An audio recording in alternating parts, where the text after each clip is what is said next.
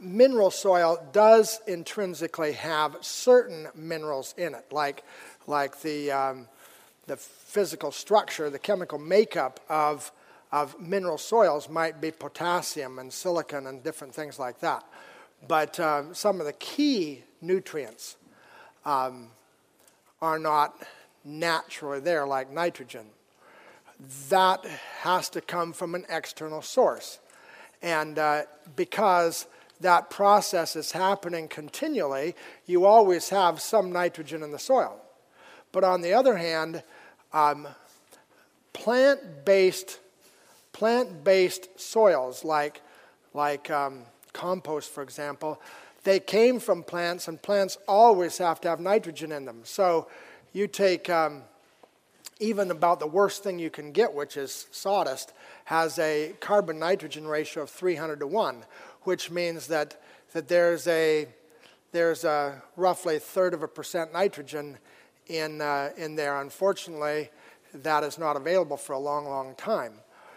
But we use in our media, we add plants as our food source. We don't use any manures or synthetic fertilizers because we're certified organic and veganic. So we might use alfalfa pellets, bean meal, peanut meal. What else have we used? Yeah, we're just getting a truckload of sunflower seeds. We're going to be sunflower seed meal. These components are excellent sources of fertility, and as you'll see this afternoon when I present our journey of going to certified organic and veganic, we had a lot of apprehension about how well we could provide fertility. When we got into this veganic stuff some years back, we were one of the early adopters of veganic agriculture in North America. And so we did not know how well it was going to work. But I will tell you this, we did not know how easy it was to make it work. So we've been, while there's certainly challenges, there's challenges to all kinds of things, we found it to be a relatively simple process to get the amount of nutrients that we need. And I don't consider myself an expert in that, but we certainly have some experience. What about cottonseed meal? Cottonseed meal works well too, as long as you can make sure that it's, from my opinion, as long as you can make sure that it's non-GMO.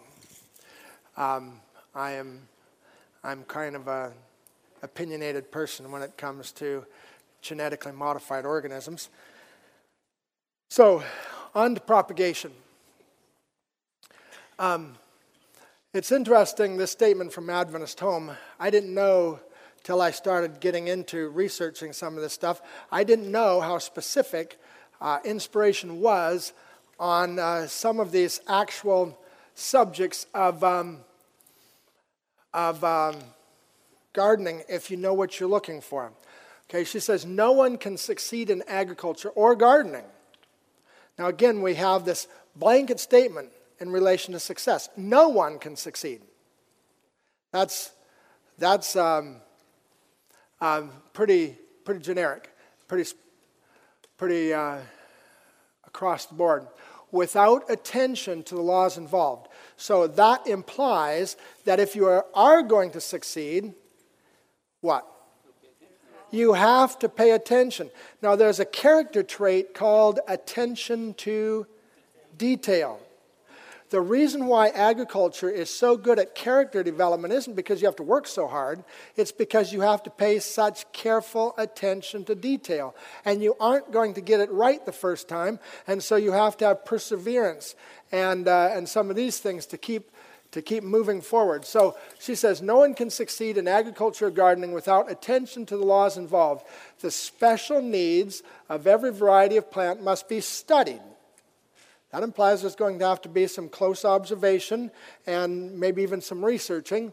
Different varieties require different soils and cultivation. and compliance with the laws governing each is the condition, not one of the conditions, the condition of success. So if you aren't succeeding, it isn't because of agriculture, it's because of me. I am not complying with the laws governing the crops that I'm growing. Now, none of us like to see things that reveal our defects of character. And we would much prefer to be in ignorance and to have everybody around us tell us we're really nice people, and we'd rather have our plants tell us we're really nice people too. But plants don't care about my feelings. And so God likes to use them to teach lessons to me. And so, continuing, notice this. I highlighted it. The attention required in transplanting, that not even a root fiber shall be misplaced or crowded. When you transplant, do you pay attention to make sure that your root fibers are not being misplaced or crowded? Now I'm going to, before I let you off the hook on that one, because like I said, we do this every week. And so the results testify to the work done. So when I see problems, I'm supposed to open my eyes and admit that I have a problem, which I don't like to do. But if you go back here, it says that compliance with the laws is the condition of success. So if I am not being careful with my transplanting, I am not going to have the success that I could have. The care of the young plants, the pruning and watering, the shielding from frost at night and sun by day, keeping out weed, disease, and insect pests. Now I'm going to stop right there. In the late 1800s, early 1900s, whenever it was that she wrote that, what options did they have at that time to keep out the frost by night and the sun by day? I've racked my head on that one. That's really only protected agriculture, which they had a little bit of it back then, but that's really greenhouses. So she says that that's one of the things that she's saying we need to do. And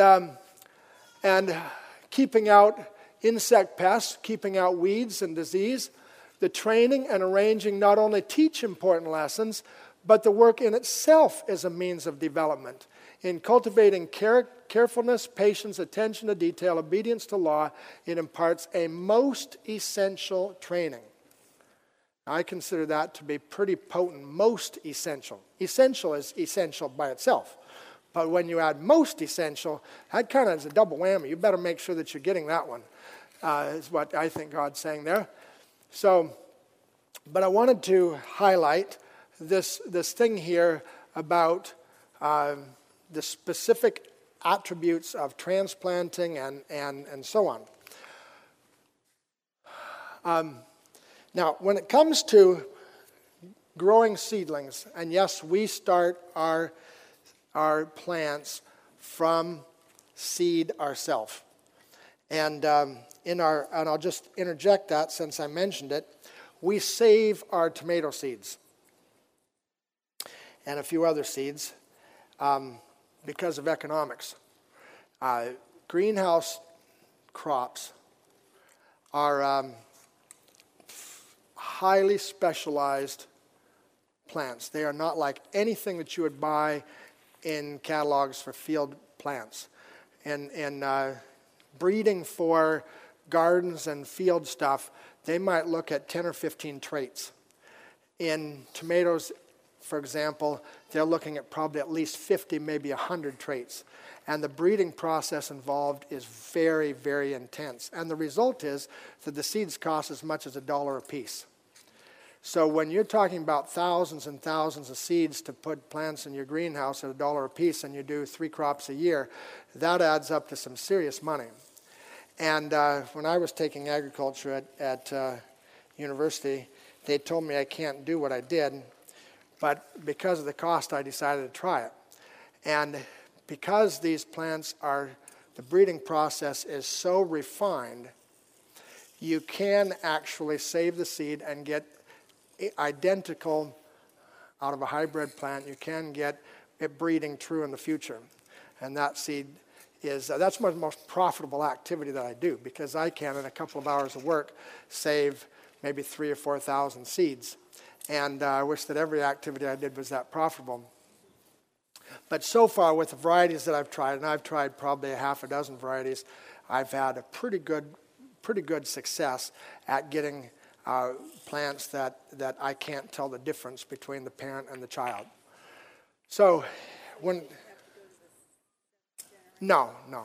And, I think there's a lot of misunderstanding, by the way, about hybridization. People often think that hybridized is some kind of freak thing, and it's not. It's just taking two controlled parent lines and crossing them. And that's happening in nature every day. Okay? It's just that when they do it for crops, they decide who the parents are going to be. We didn't have that privilege, right? Deciding who our parents are going to be. But in the breeding labs, they decide who the parents are. And that's all that hybrid is. Genetically modified different, but hybrids are not anything to be afraid of intrinsically. So the three most important factors in propagation, number one is media. Does anybody have a suggestion what the number two most important thing in propagation is? Media. So it follows, what do you think the third most important thing is? Media. I have had more trouble propagating, as in germinating seeds and getting successful plants, than I have in any other aspect of organic agriculture. And the key for me, now the reality is that factoring out media, then yes, water, temperature, and media are the three most important factors. But I can't overstress the fact that the right media for germinating seeds consistently is really important. Yes? Yes, the question was, can we add a fourth thing called sunlight? And there's probably a number of factors. We're in Arizona. Sunlight's not in short supply, generally speaking. So light is, and actually with propagating, the seedlings actually don't have a very high light requirement, but they have to have a light temperature ratio that's in balance. You get the temperature too warm and the light too low, and you're getting a long, spindly, very low solid content plant. So there is, and we have to shade in our propagating. We have too much light where we are. So, what makes a good media? Now, I'm going to be addressing that with some of my stuff here, but I want to highlight from a philosophical perspective the air-water ratio, and that's where I was talking earlier, that we're going to get to that. And number two is nutrients. Number three is EC. You know what the EC is? That's electrical conductivity. That's the measure of how many salts. Now, when you think salt, you think table salt. No, salts are soluble, ionic dissociated chemicals. Okay, and yes, they're chemicals, even though they're organic substances that we're using, and we need to be free from pathogens. Now, I used to say, sterile media. No, I don't like sterile media. I want a media that's free of pathogens, and I prefer it by having a media that has a lot of biological activity, so that the pathogens will be suppressed. Now, this is where we get to that whole thing I was talking about when you if you're going to make beds and you're going to make your own media of any kind, this part right here, you get way over to the right, that's your colloidal-sized particles. Clay is what we would call it in a mineral soil. Organic the humus fraction will also be colloidal. And what makes for a nice loam is the fact that, well, I'll stop that sentence and go back one step. The difference between a miserable clay and a nice clay loam or sandy loam or just straight loam, whatever kind of nice soil you like in the garden, when you're talking about native mineral soils, is the ratio of those particle sizes. That's the only difference. Okay? It isn't anything else than the ratio of the particle sizes. The more you've got of the big size, the more you have very little water holding. You've got that sandy soil that has lots of air but not much water holding. You go to the other side and you have that nasty clay thing, if it's too pure. And you like in the middle. And so you can get that by blending sand with colloidal particles. And that's why I put the sand when I put the organic matter in the raised beds, because my thinking has been, and I think it's right, we have problems at the beginning, but then after time, as the organic matter breaks down to its more humus particle size, then the sand tends to keep that balance so that you don't get shifted too much that way. It tends to keep it more with some better physical properties. So this part here, I've taken a large soil particle, like a sand, and in nature they are always organized in nice patterns like that. All the little particles in rows and columns. Okay? But you can see, just for illustration purposes, you can see the ratio there between the solid particle and the air. Okay? Now, then you look at a smaller particle, and you can see there's still a lot of air there, but the air spaces are much smaller. Now, this is Soils 101, and you probably already know all of this stuff. Water adheres to those particles on the basis of surface tension of water and absorption properties of the particle, but particularly the surface tension of water, which means, and this is a very important thing, the layer of water on the surface of a large particle is the same thickness of film as it is on a small particle. Which means that when you get a large particle and you get it wet, there's still air spaces in there. Now you put the small particle, and that same thickness of water has essentially filled all the air spaces, and you lose oxygen to the roots. And before I get out of that, I'm going to just take a minute here and demonstrate, if I can, a little bit what we have done. Was we grow probably, I consider us a small farm, but we propagate probably anywhere from 400 to 600 of these trays a week of plants. So when you're doing that, going back to my philosophy of fail fast and fail often, we've had many years to fail fast and fail often. And you hope that someday you'll stop failing, right? But there's lots of things to fail at. We use these things are used, they tend to stick together. There's different kinds of trays that we grow in, and I'm going to just interject this part in here because I'm going to be using these trays, and somebody's going to ask me what's the difference between the trays.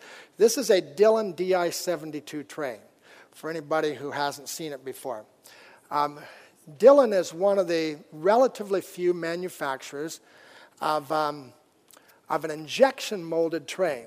In contrast with other manufacturers, there are lots and lots and lots of various kinds of trays, and we put them in these containers to keep them from breaking. This is called a liner. This is very floppy, but it works great if you put it in what I call a carrier. This is a 72 count also. They're supposed to be single use. Yeah, because we have, what these are generally used for is by nurseries who raise these things and then they ship them out to your Walmart and Home Depot and garden centers and whoever else buys them. And they're typically single use. Because we internally recycle them, we try to do as many as we can with the injection molded tray. More on that in a minute.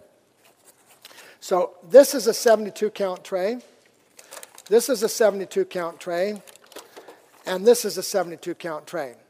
This tray here is probably 7 or 8 years old. And my wife says it might be 10. Yes, we did start buying them probably 10 or 12 years ago.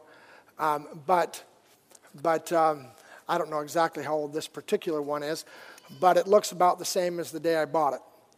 And these injection molded trays cost probably about $5 or $6 each, as opposed to this one here that you're looking at, maybe 50 cents. So that's why these only work if they are internally recycled. There are features about these particular trays that I don't like. Their durability is not one of them. But I'd like to compare here, because this has to do with air-water holding. Let me set these off to the side for a minute. If you look here at this tray, and you look here at this tray, you see that there's a difference in depth. Okay, can everybody see that? Okay, if I hold it up, you can see that. Not huge, but it's enough to be significant. The capillary action of water, and this one here I think is probably even a little bit more pronounced. Okay, the capillary action of water makes it so that the water is going to naturally tend to move up into a tray. And consequently, the capillary action of water also resists gravity. So these trays don't drain as well. And that's a factor that's really important when you're propagating. It's nice to have a tray that has more depth, because the drainage, as the water, you water it, and gravity pulls that water through, and as the water goes through, it pulls the oxygen back in behind it. And so you tend to get better aeration when you have a deeper tray. This one, which is 1 5/8 inches deep, is just not quite good enough for that. So as a result of that, we have had to compensate by making a very, very porous mix. And we take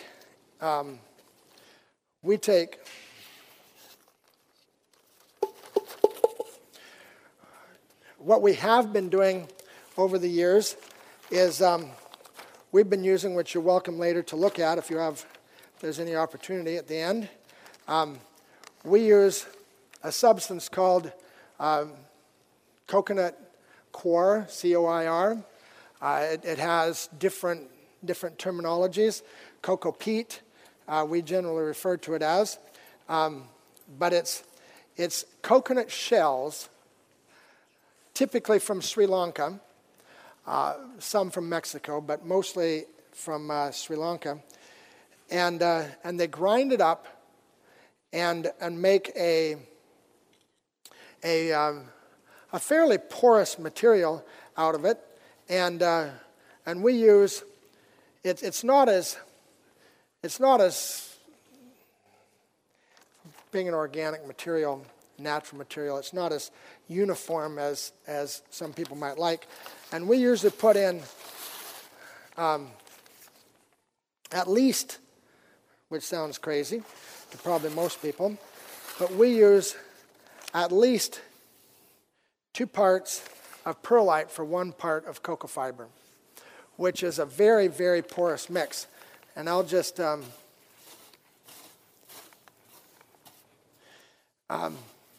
now I don't do this for all of our transplants, but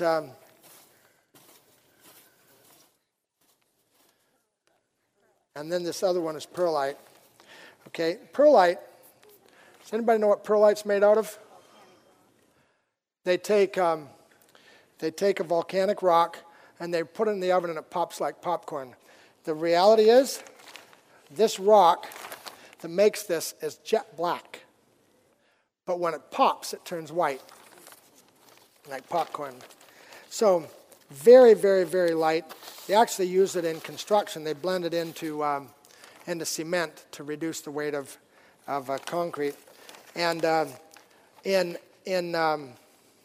for most of our transplants, we would put in probably, what's that? Yes, more coconut here. We would probably put in closer to something like 1-to-1, or maybe something like 1.5-to-1. And then what we end up with, if we can,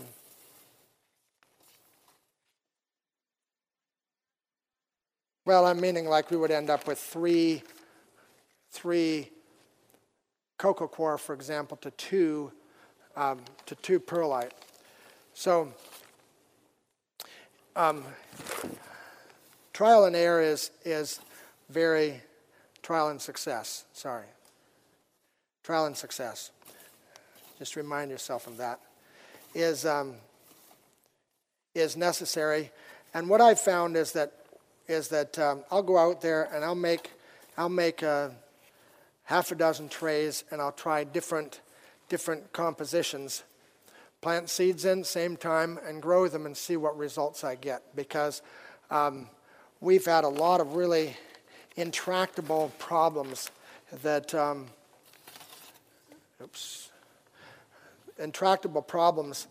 just don't go away. And so then you just start trying different things and seeing what works. So you see there's a very high amount of perlite in that. And so I said this would probably be the most or the least amount of perlite ratio, most cocoa, that we would do. This one here is 3-to-2. This is 3-to-2. For us. Now again, I explained at the beginning the fact of the tray that we're using requires a higher porosity or higher air ratio. The other thing is that we use ebb and flood tables, and that's probably not something that very many people have, and there's a reason for that I won't go into. But when you have an ebb and flood table, the water comes and floods the table and then drains away, so you get total saturation of that product as opposed to watering it overhead. Very, very nice for automation, very nice for labor savings, but requires that you have a pretty porous mix in order for that to happen. Now, in this, I'll just point at this point. I'll just add this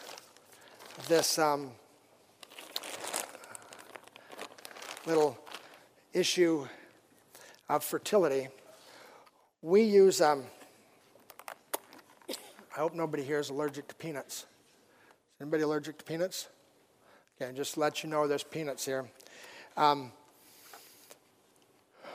We get peanut meal for our operation, and we're looking at switching to sunflower meal because I am concerned about the fact that there are people who are allergic to peanuts and don't want to have a liability issue from that. But peanut meal is a a nice material to use for fertility and veganic operations because there's no genetic modification involved, and it's about 7% nitrogen. And we would put in our propagating or growing or for the seedling, I would put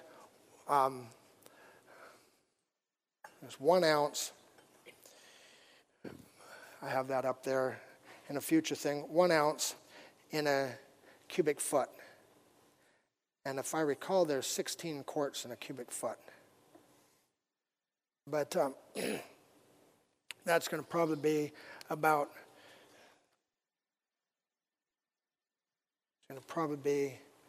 close to at least 2.5 of these in a cubic foot. And that nutrient charge is not too much for causing problems, which I'll get to in a minute. But it's enough to provide a material to work, nutrition for the plant to work with until it gets to a larger stage. And we might put a little dolomite lime in there too, like the equivalent of a tablespoon for that. So that's how we have been making our our medium. A lot of porosity, so that you get a high air-water ratio. The problem that you get if you go with too much perlite, too high of porosity, if I can say that, is that you have to have a pretty well-established root structure before you take it out of the cell, because otherwise it'll just fall apart on you, and that creates problems with your transplanting. So what we've been changing and doing now is we've been composting our this is composted pecan shell, and we're going to be selling this product, which I'm not advocating that I'd be selling it to you, but I'm saying we're going to be selling this product because a lot of people, one of the interesting demographic changes that is taking place, my generation, the baby boom generation, 1% vegetarians nationally. Gen Xers, 4%. So the children of the early baby boomers, the Gen X, 400% higher vegetarianism. You know what it is with millennials? 11% vegetarian. Faithful vegetarian, they call themselves. Now, I don't know what you define a faithful vegetarian, but millennials are becoming a bigger force in our demographics in this country, and they are increasingly, we're reaching more of a critical mass of interest in veganism and vegetarianism, particularly veganism. And there's a lot of, it's hard to find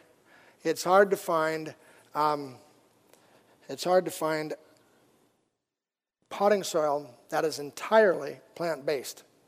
And so this product here, and I'm going to put some beside it here, that is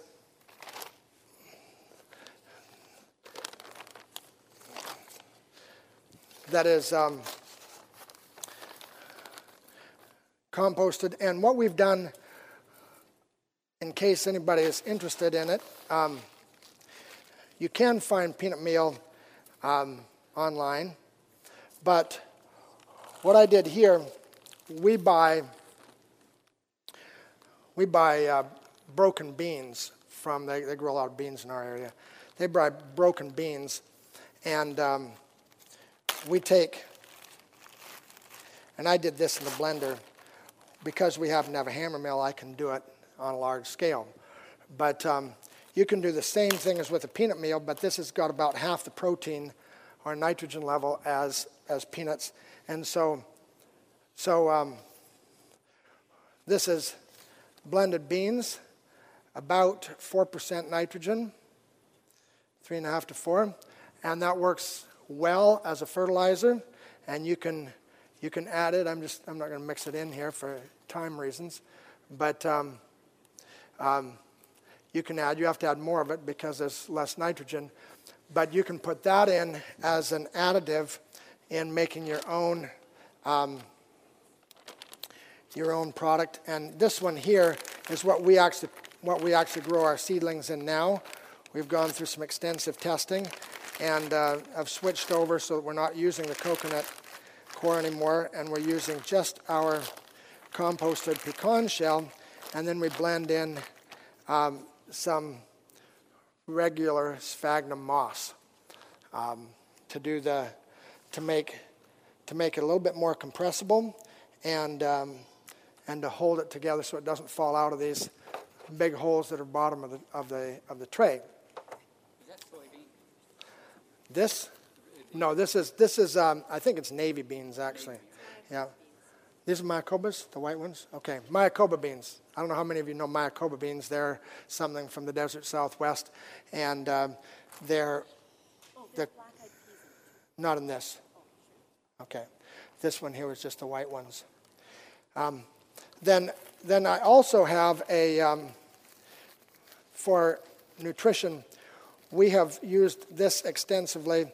This is actually a hydrolyzed non-GMO soy. It's certified organic.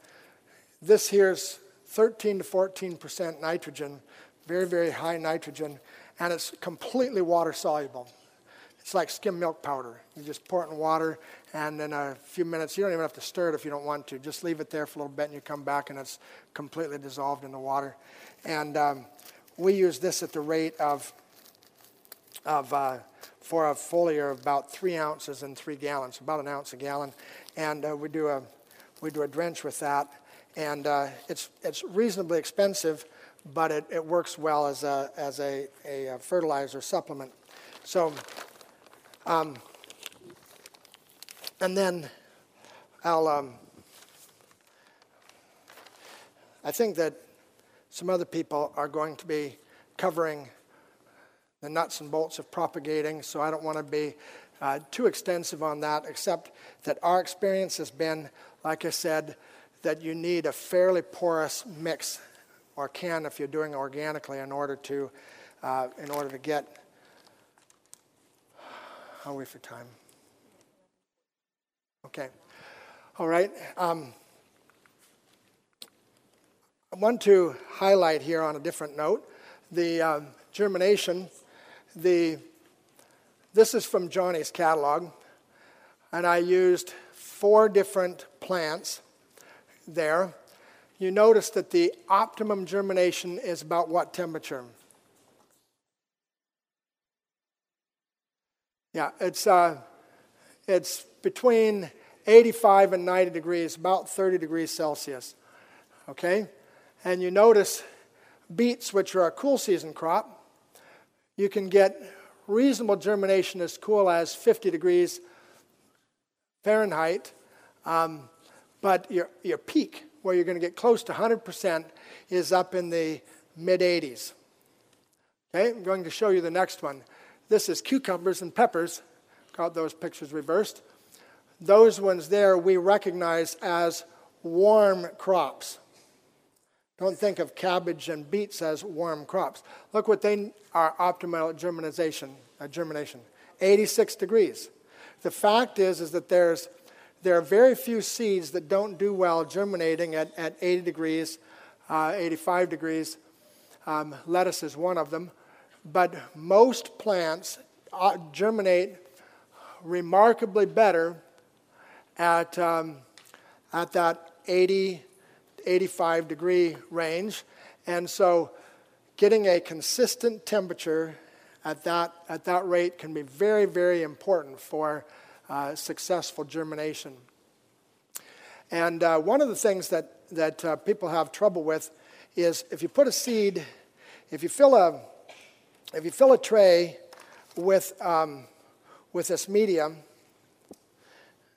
and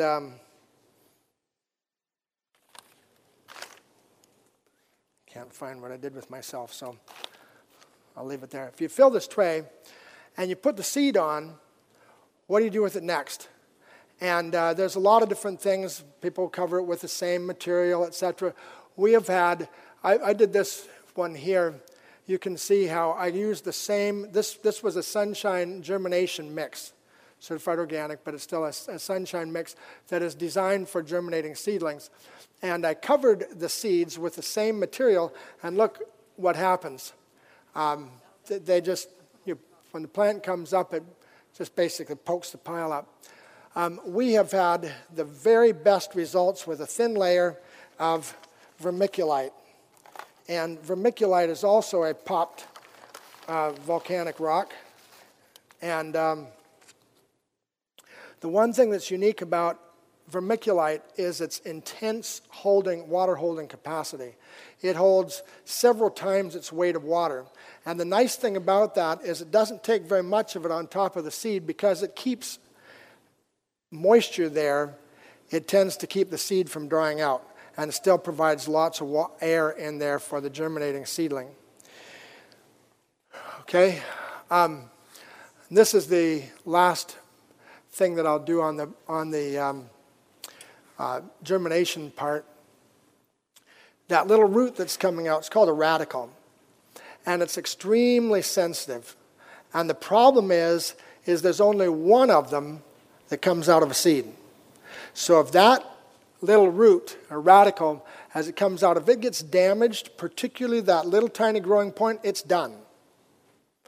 So it's sensitive particularly to salt damage and other things too. So if you put too much fertilizer in your germinating mix, those salts there will damage that growing point on that little root, and you get then either that kills the plant or the damage allows the opportunistic funguses like Pythium and Phytophthora and so on to move in and kill that, and we call that damping off. And there's hardly a gardener out there who hasn't suffered from damping off. And damping off generally happens because something happens that slowed down the emergence of that and allowed the fungus to get in there, typically overwatering or salts of some type. I see a hand. Here's a little picture I drew of it there. There's the seed, and there's the little root that comes out, the radical, and you can see the little ions, the little salt ions around there. And believe it or not, this cocoa fiber, one of its biggest problems that they've had with it is that because Sri Lanka is a little ocean island, they tend to have problems with salt in it. Either salt spray off the ocean or just the palms picked up more salt. So they're supposed to wash it well before they ship it. But being a developing country, those processes may not be as consistent as we would like. Now, because of the huge problem they've had with it, they've really improved in the last few years. But initially, we would have to water that ourselves and wash it in order to make sure. And even then, as recently as a couple years ago, I've had issues, not more than 2 years ago, I've had issues with some sensitive seedlings not growing in cocoa that will grow in sphagnum peat because of salt in there. Even though the salt is barely measurable, I mean, it's very low levels, but it's enough that what happens is that it damages that little root, damages the cells, very, very tender tissue coming out there in that radical, very rapid growing, and the salt damages it. And when there's tissue damage, these funguses like Pythium, Phytophthora, and so on, they move in there to eat that damaged tissue, and then they just move on into the good tissue from there. Did you make clear though that cocoa does have more air? Yeah, I like growing in cocoa better than peat. Just to make, my wife wanted me to clarify that. There's a lot of, it has better drainage, better porosity. It's a nicer thing to grow in when I can. But we have had some issues with it, and I just want to emphasize that when you get the damage, you have to be careful with that, and especially if you're using organic type fertilizers. They break down, the process of them breaking down essentially releases salts, ammonia and sulfides, etc. And those things can damage the emerging root. So you can't put too much fertilizer in the starting mix. So if you have and these are just guidelines that I've found work for me.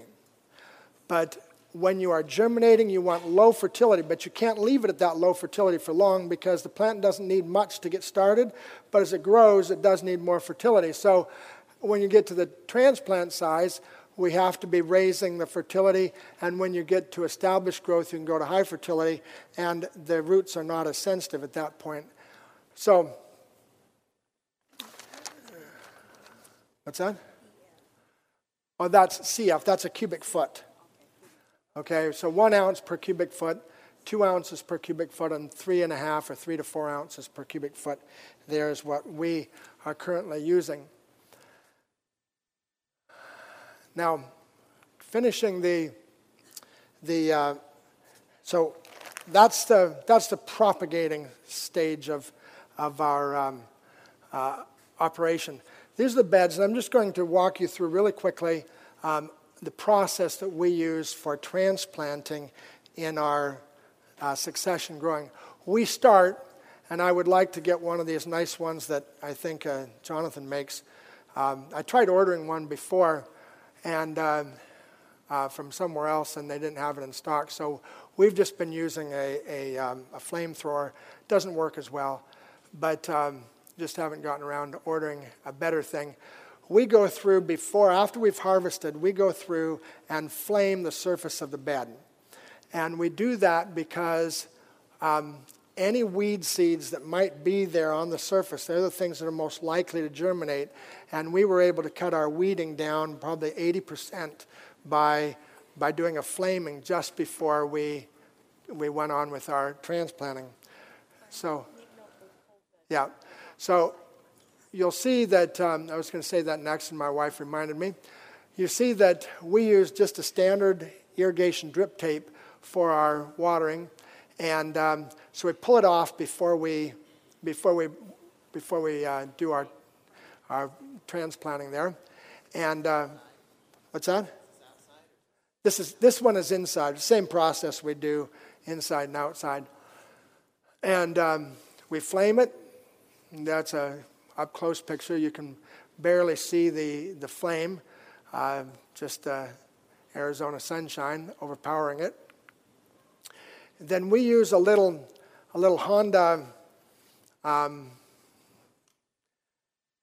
tiller. We use that one because you can pick it up with one hand, but it also has very slow turning tines, so it doesn't do a lot of breaking up of the soil physical properties. Rototilling is not a particularly earth-friendly thing, but so we don't always do it, but it is, generally speaking, we've found that we have more success doing it than not doing it. And that's it up close. And we try to go deep. And then we smooth off the surface of the bed. And we try to keep our tools close. Not always good at that. But then we have, this was a temporary thing that we made. And it's 2 2x4s that we put dowels that you can buy at Home Depot. And we punch our holes. So that's about 5 feet long. And you can step on that and you can punch a lot of holes, which makes the process go a lot faster. It's a temporary tool that we made 4 years ago. So one of these days, we would like to make something better. But, and we're using, for handles on it, we're using EMT conduit. It's very simple. We don't have much of a shop. And so it's something we threw together. That spacing there is 8-inch. I think that one's 8-inch. It might be a 6-inch. Those are 1.5 inches, I believe. And then we kind of grind a point on them, round the edge there so it goes in easier. And you can see up a little closer, they don't make a perfect hole, but they work. And it's about 3-4 inches deep that we punch it. And then we bring out trays. This is lettuce we're putting in there. And lettuce we do at 8x8, so that's going to be an 8-inch spacing on those. And then we have this dibbler that we use as a we had this made for us by a machine shop. I don't even want to tell you how much I paid for it, but this will last a lifetime. It's all aluminum, and this is made to match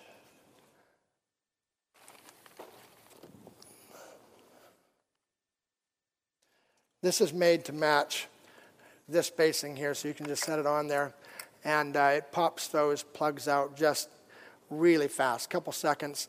And I was transplanting something, and I did 23 in 5 minutes, and then I used that and popped them out, and I could do 68 in the same 5 minutes. So it really speeded up the process. So there he is, popping the plugs out, and we've made out of bolts. If you don't want to spend $500 to have a popper like that made, we made that with drilling holes very carefully on a thinner aluminum sheet. And I'd like to use bolts that didn't have threads on them, because they tend to grab on the edges of the tray and make it a much rougher operation, but it does work. And then how did it say? Carefully not allow any of the root fibers to be misplaced. See, he's carefully doing that, so we hope that he's doing it right. And then water it in when it's finished. And put the drip tape back in place. And you can see there's another section up there that's getting ready to harvest. There are three drip tapes there? This one here is 3. And that bed there, because of we're converting section that had been set up for greenhouse tomato crops, the beds can't be as wide. So I think that's a 42-inch or 40-inch instead of a 48-inch. And this is beets that we transplanted, and I believe that's the last slide that I have. So, any questions? How are we in time? Okay. Yes. What's the medium you use? This right here, we used 3/8 minus pea gravel, and outside we use pecan shell. It's a readily available waste product, but you can use sawdust. In Arizona, where we live, sawdust is not in very ready supply. But we do have some access to chips, but pecan shell is more available, so we use that. Makes it great. Just helps suppress the weeds, and keeps the mud from causing aesthetic and shoe problems. Yes.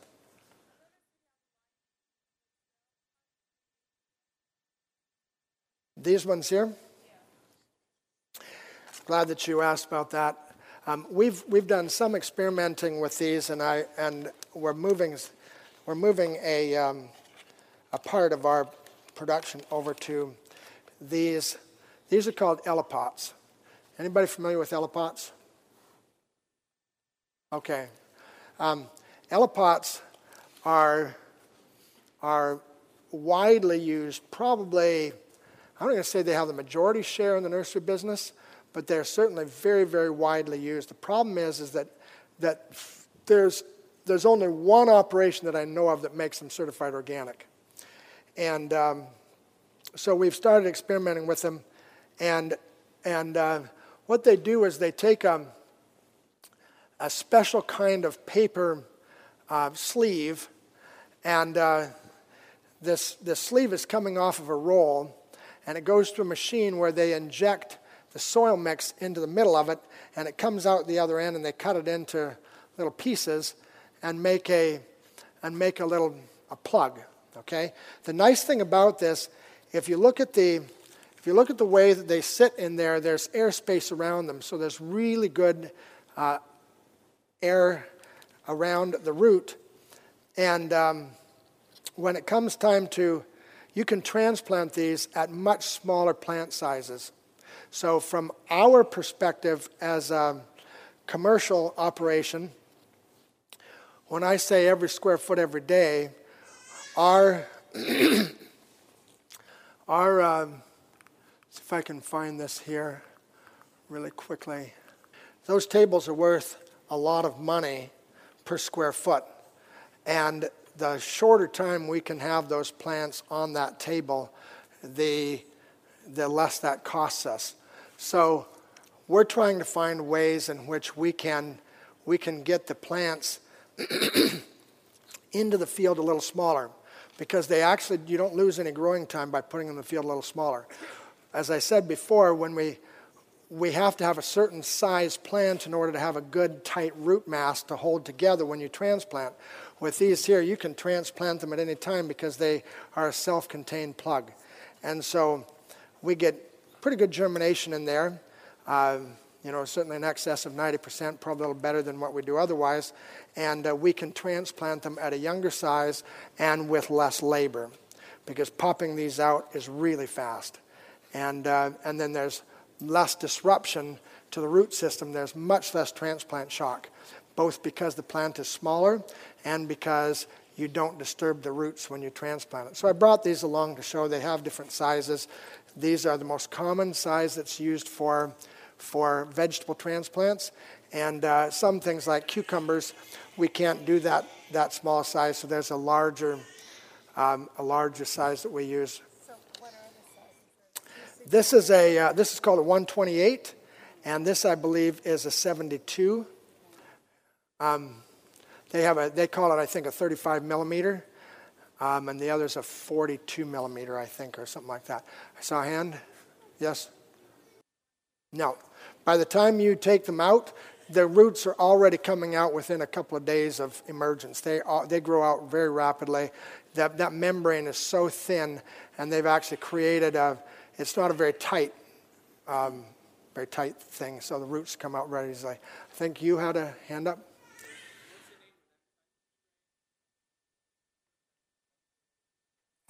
Which one are you talking about? This one? Oh, these ones here, these are Elipots. Ellepots. Ellepots. These ones that are organic, they come from a company called OBC, Earth Pots in Oregon, and we ship them from Oregon down, which isn't my favorite thing to do.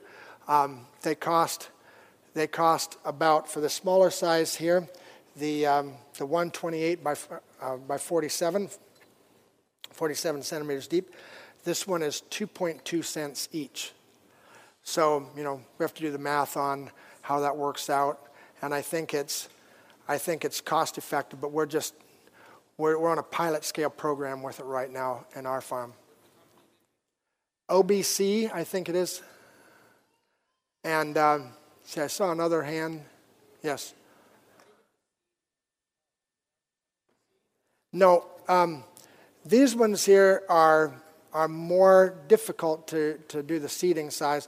We can do on when we're seeding these, we can we can press those down by several different means and drop the seed in. We can even run it through our needle seeder, which we can't do with this. But we use that little bolt dibbler that you saw that we made.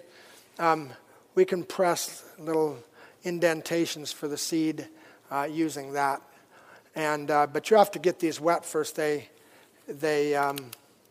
dry, so you have to we dunk them in a tub before we plant them.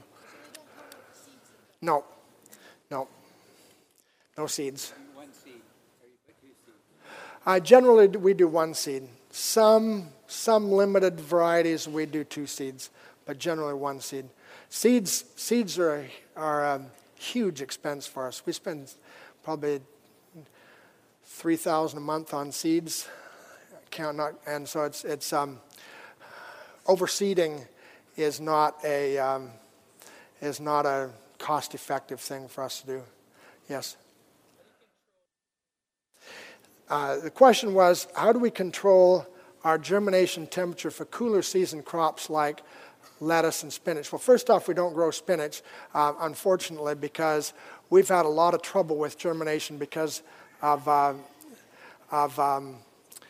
it being too warm in the summertime. And we try to grow crops that we can do year-round. And spinach has not been one that's been very amenable to us. We've been thinking about doing it seasonally, but we have to deal with efficiency, and doing some things now and some things not now just doesn't work as well with our systems. But what we do is we're going to be setting up a germinating chamber that's going to be running at a cooler temperature. Right now, we stack them near our evaporative cooler wall and keep the temperature down. It's not ideal, but it does work. So there's a lot of things you can do that may not be ideal. I think every farm probably knows that. Yes? Okay, the question is, what do I think of the germinating pads, the heating pads that you can lay out for bench heating, like? I think that's what you're talking about. It depends on where you use them. We tried them in Michigan. We've tried them in our place, and I've had more problem with them than success, because it's pretty easy to overheat with them. If somebody moves the little sensor probe or anything like that happens, or if they're growing where it's hot, where the sunshine gets on it. So we've had problems with that. So I don't generally use it. We put them in a box, big box that has shelves, doors on it, and we maintain the temperature there that way, and we get more consistent results with that. But you can find out what works for you. Yes.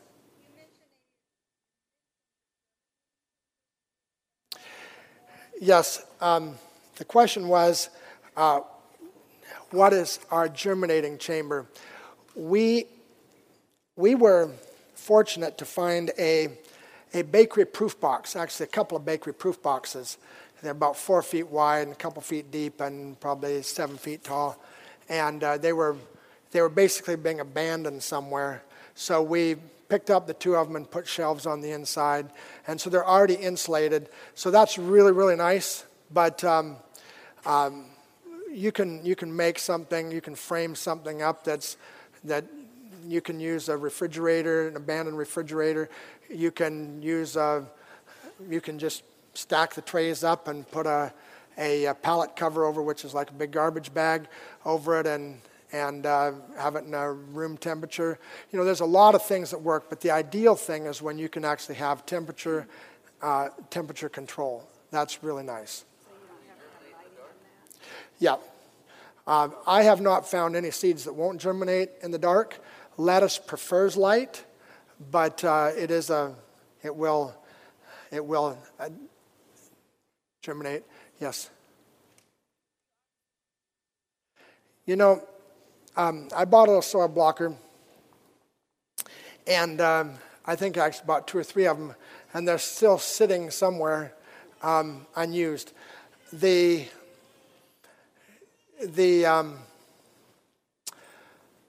soil blocker, they use them extensively in Europe.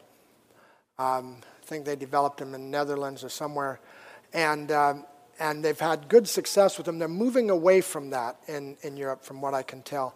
So I have very little experience with it. I have no problem with it. We did tinker with it a bit, and I had problems getting something that would hold together.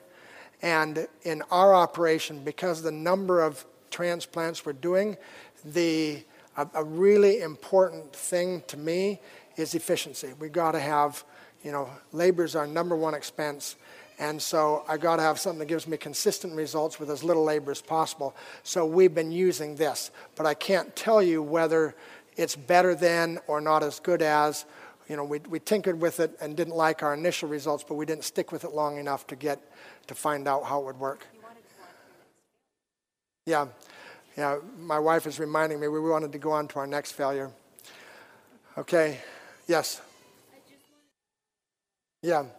And that, I've heard, is a pretty consistent problem. So I've heard that you can make it work great, but I figured out right away that it was going to take some trial and error, and I didn't have the time or the motivation to do that because I wasn't sure that it was going to be worth it for our operation. Yes, I think you had a question is how we control the temperature in the germinating chamber. The answer to that is, because it's a fairly large box, 4 feet by 2 feet by 6 feet or so inside, at the bottom we just have a little space heater, 1500 watt space heater, and then we bought from Granger a digital thermostat that we mount on the outside. It has a remote probe that we put inside, and we set the temperature. There's a little dial on it, and we set the temperature where we want it, and then the fan just comes on and off. That particular thermostat from Granger has a 15 amp capacity, so I don't have to make anything fancy in terms of relays. I just wired a plug to it, a receptacle, and it works pretty well. You have to watch out because it can tend to dry your trays inside, so you have to watch them. Sometimes you have to water them to keep them wet. Yes? You mentioned at the beginning about efficiency and efficient. You're asking my kind of questions. The question is, what tools, whether they're a significant investment or not, that you can use to improve the efficiency of the process and make your work easier. I'm going to make a confession here that our most significant investment is in human labor. That is the tool that costs us the most. And unfortunately, we're having to pay more and more for labor because we like to give people living wages, and more of our people are making $30,000 a year or more, and that is putting us in a position where we have determined our priority to be to come up with more of these kind of things that you're talking about, the tools that cut our labor. We currently do most stuff by hand. We have a needle seeder for seeding, which is we get it from Blackmore. They're ridiculously expensive for what you get, but they can seed pretty quickly. We do use a rototiller, but most of our processes are such that they lend themselves very easily to hand labor without actually being very hard.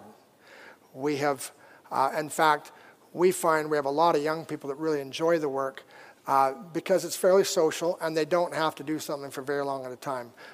They don't generally do any job for more than an hour or two before they go do something different. And so that keeps some of these issues from becoming serious. But I have things in my mental blueprint that I want to make to automate the processes.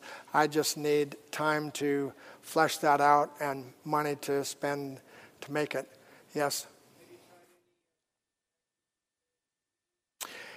Question is, have we tried vacuum tray seeders?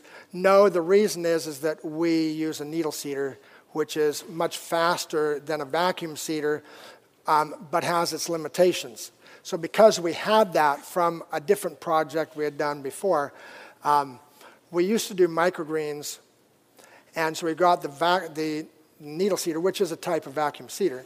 to be able to seed microgreen trays faster.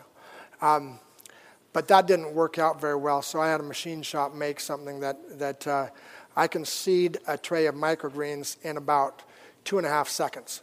And so that works really, really well. Unfortunately, that is for microgreens and not for beets or whatever else we're doing for these kind of crops. So I've heard good reports of the vacuum seeders because they're relatively inexpensive. Any other questions? Yes. The question is, what scale do we use? We use a skid steer to mix the stuff, although up until fairly recently, we buy the cocoa in bulk totes, the 60 cubic foot bulk tote, and we had a guy mixing it with a shovel and a pile on a cement pad, and that would usually take about 2 hours, so we switched to doing it with a skid steer. And I can't tell you what he figured it out himself, and I don't know what, how he measures stuff, but it seems to work. So, yeah, we use the same ratios, but I don't know, whether he calls it one bucket load or what he's done for that. I'm sorry, I can't tell you that. Okay, imagine we're getting. Yeah, okay, we've gone 4 minutes over. Sorry, I wasn't keeping track of the time. All right. Thank you for your questions and for sitting for so long. And good luck and blessings on your gardening. This media was brought to you by Audioverse, a website dedicated to spreading God's Word through free sermon audio and much more. If you would like to know more about Audioverse, or if you would like to listen to more sermons, please visit www.audioverse.org.